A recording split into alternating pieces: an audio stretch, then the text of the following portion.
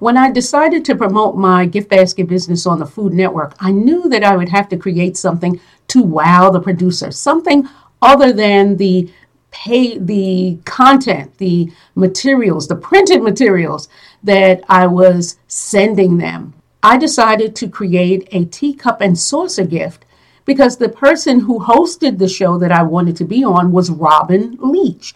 And Robin Leach is a person who's from the United Kingdom. I figured that a teacup and saucer gift would be appropriate. I wasn't going to make any fish and chips. So I put some tea and some strawberry cookies inside of the teacup and saucer.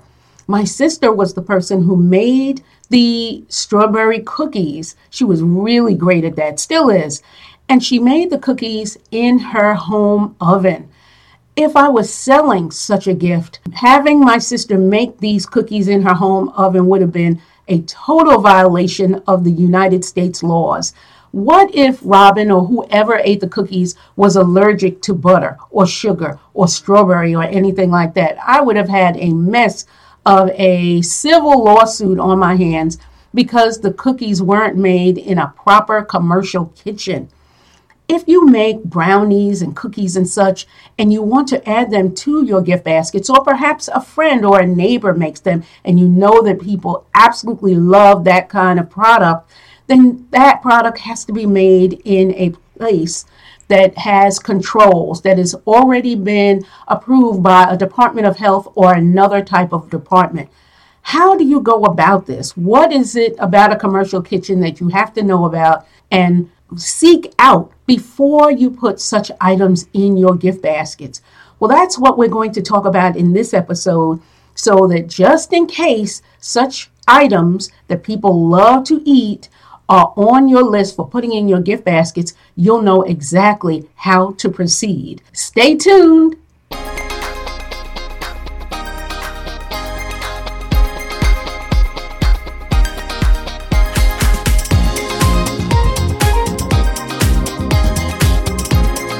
Welcome to Gift Basket Business, where we discuss the ideas, triumphs, and challenges aspiring entrepreneurs and seasoned designers face in the gift basket world.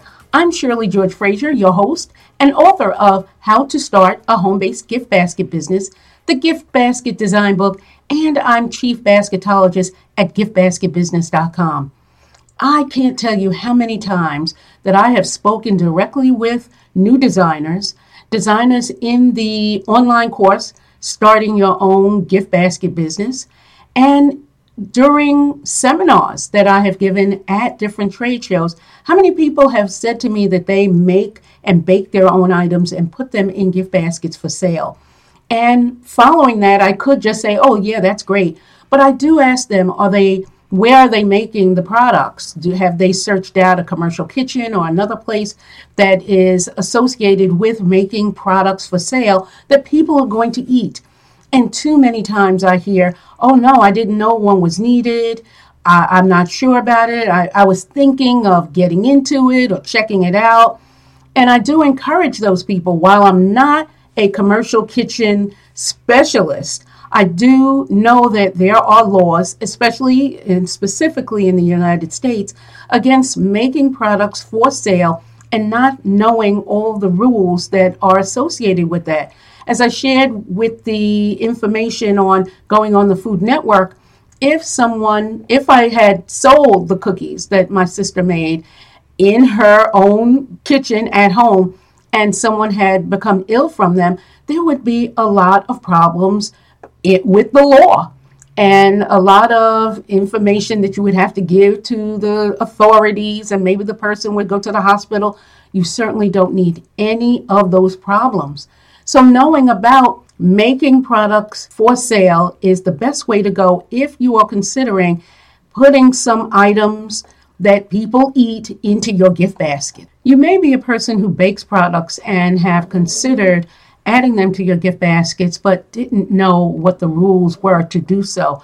Well, this episode will be for you, as well as those of you who know of people who have baked goods that you would love to put into your gift baskets, but you want to make sure that their baked goods are done so in a proper way. So this will help you as well. And maybe in the future, you will be baking some items that will accommodate people. You're the person who makes the best, and just fill in the line there. The best cookies, cakes, pies, or whatever that go into a gift basket. Yes, cakes also go into gift baskets. So let's talk a bit about commercial kitchens and just the things that you want to consider if you want to go that route.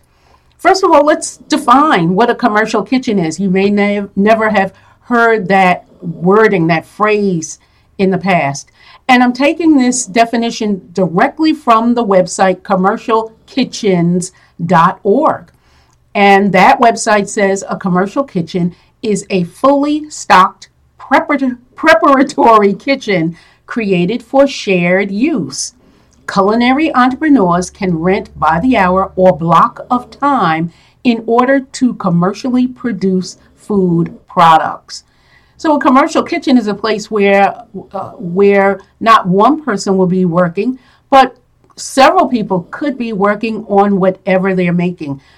My thought is that caterers would be there, or maybe a restaurant owner would be there, or someone who is considering opening a restaurant but feeding individuals in a place outside of the commercial kitchen, but the person has to make the product somewhere in a clean environment, and that's what a commercial is considered, being a clean environment, and then setting up the places, the tables and whatnot for people. So that is what a commercial kitchen is and how it helps those who are in any part of in the culinary industry.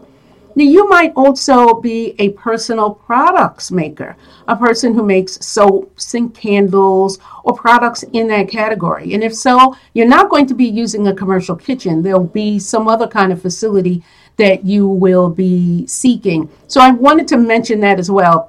The personal care products do not belong in the commercial kitchen. But this information might give you some ideas and some suggestions to seek out a place to make your soaps and such, if that is necessary as well. The Food and Drug Administration's website online, of course it's online, I said website.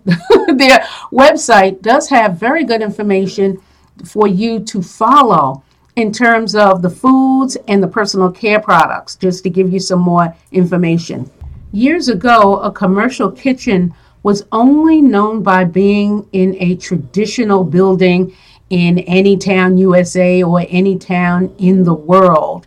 And that's still true about commercial kitchens. They can be found in many places. The first place I think of is on a college campus.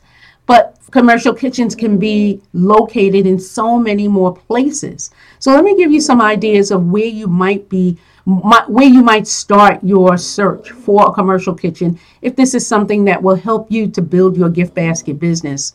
A commercial kitchen can also be a food truck rental, because a food truck needs to have a clean environment for the products and the foods, of course, that they sell. So a food truck might be renting their space out for you to make your goods.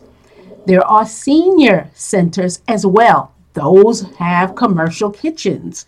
So a senior center that may not be operating right now, at least right now because of the health crisis, they may not be operating right now, but open to you or whomever else using the facility as a commercial kitchen to make your products. There are also kitchen incubators, and those are usually part of a state department or maybe a country's health department. Those kinds of kitchen incubators can be helpful. Again, kitchen incubators could be in anywhere from a college campus to maybe a high school facility. There are food innovation centers as well, and that makes me also think about the college campuses. But food innovation centers may be a standalone facility, just like a general and traditional commercial kitchen. You can also ask your local health department, and I think this is true whether you are in the United States or in other countries outside of the U.S. You can ask your local health department where commercial kitchens are located. They ought to know. They ought to have a list of where commercial kitchens can be found. Might not, but they could. I was looking online for just some other information on how to find information on commercial kitchens that may be in your area. And a place that I found in the United States was through the Minnesota Department of Agriculture. And I also found that there are other Department of Agricultures that list in their, or really on their website, they have lists of shared commercial kitchens on their site. They will have a directory of where you can find the commercial kitchens. And that makes total sense for the Department of Agriculture, because the Agriculture Department has to do with food, chickens and cows and vegetables and all kinds of things. So every Department of Agriculture in the United States, at least, may not have a directory of shared commercial kitchens, but it's something for you to research. And the same is true if you are in Canada or Sweden or the United Kingdom or anywhere else. Hopefully the Department of Agriculture, or maybe it's not called the Department of Agriculture, maybe your department goes by some other name. Look on their website to see if they have any clues for you to find a commercial kitchen or another kind of facility that allows you to bake whatever you want to add to your gift baskets. The commercial kitchens are available wherever they are for rent or for lease. And you could hear from the definition of a commercial kitchen that the facility is usually for shared use. A food truck may not be for shared use because we're talking about a tight space, but there will be a cost usually for using such a facility. And there might not be a cost. It's something, again, that you research to find out. Maybe there might be some way that the country that you're in picks up the tab for you to experiment and use the facilities, because they are very entrepreneur focused. They want entrepreneurs to succeed. And so state or city or country taxes might pick up the tab, or perhaps there may be a grant to help you out. So look not only for the commercial kitchens, but for ways to keep your costs down as your business grows. I also found some information about where commercial kitchens are through a website, Pick Your Own. And you don't have to write this down. I'll have links in the show notes for you. PickYourOwn.org. They had a laundry list of commercial kitchens in the United States, in Canada, Ireland, and the United Kingdom. I clicked on some of the links in the United States, some links to some East Coast states like New York and New Jersey and Pennsylvania, and I did come up with some error messages. But I clicked on some other states like Texas, for instance, and I did find a list of commercial kitchens. So not every U.S. state will have facilities listed on PickYourOwn.org. If you don't find something, that doesn't mean that it's not available. It's just not on that particular site. I've also found that some commercial kitchens are closed due to the current health crisis. But if you plan to be legal, and I hope you do plan to be legal, making or baking items that go into your gift baskets, finding a space to make it is going to be mandatory for you. And you'll be able to find it because of so many ways for you to find such facilities online and also through your local health department. With the rise of she sheds and converted barns and other facilities that might be on your property, might be a part of your property, I'm wondering if your state or your country might approve you for commercial kitchen use if you had that type of oven and all kinds of refrigerators, and not refrigerators, but a cooling system and such in such buildings that would be on your property. That's something to ask the local people that give approval for such places. But you really do have to weigh the pros and the cons for your budget. And really, there's no con. If there is a commercial kitchen in your area that you can use, perhaps the rental or maybe a grant could be of help. And I'm just mentioning grants, not knowing if they exist, but it's certainly something you'll be looking at. That rental versus having your own facility and how much that would cost, because you really have to outfit your she shed, your converted barn. Not saying that it's out of your budget, but again, it's something that you're going to use a spreadsheet or just pencil and paper to find out the cost for having one facility versus the other.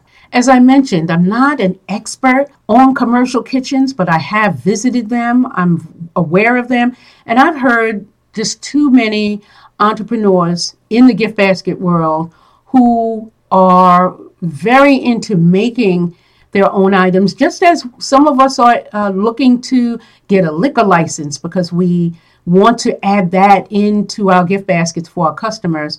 And it's just, this is a very important topic that I didn't want to overlook and just bring to your attention in case you are making cookies, cakes, pies, anything like that, and are not doing so in the right way, especially if you are making your gift baskets for profit. Make sure that you are doing what's needed so that there are no problems, there's no backlash on your business, and you can continue to bring value to your customers through your gift baskets, as well as bringing high income into your business.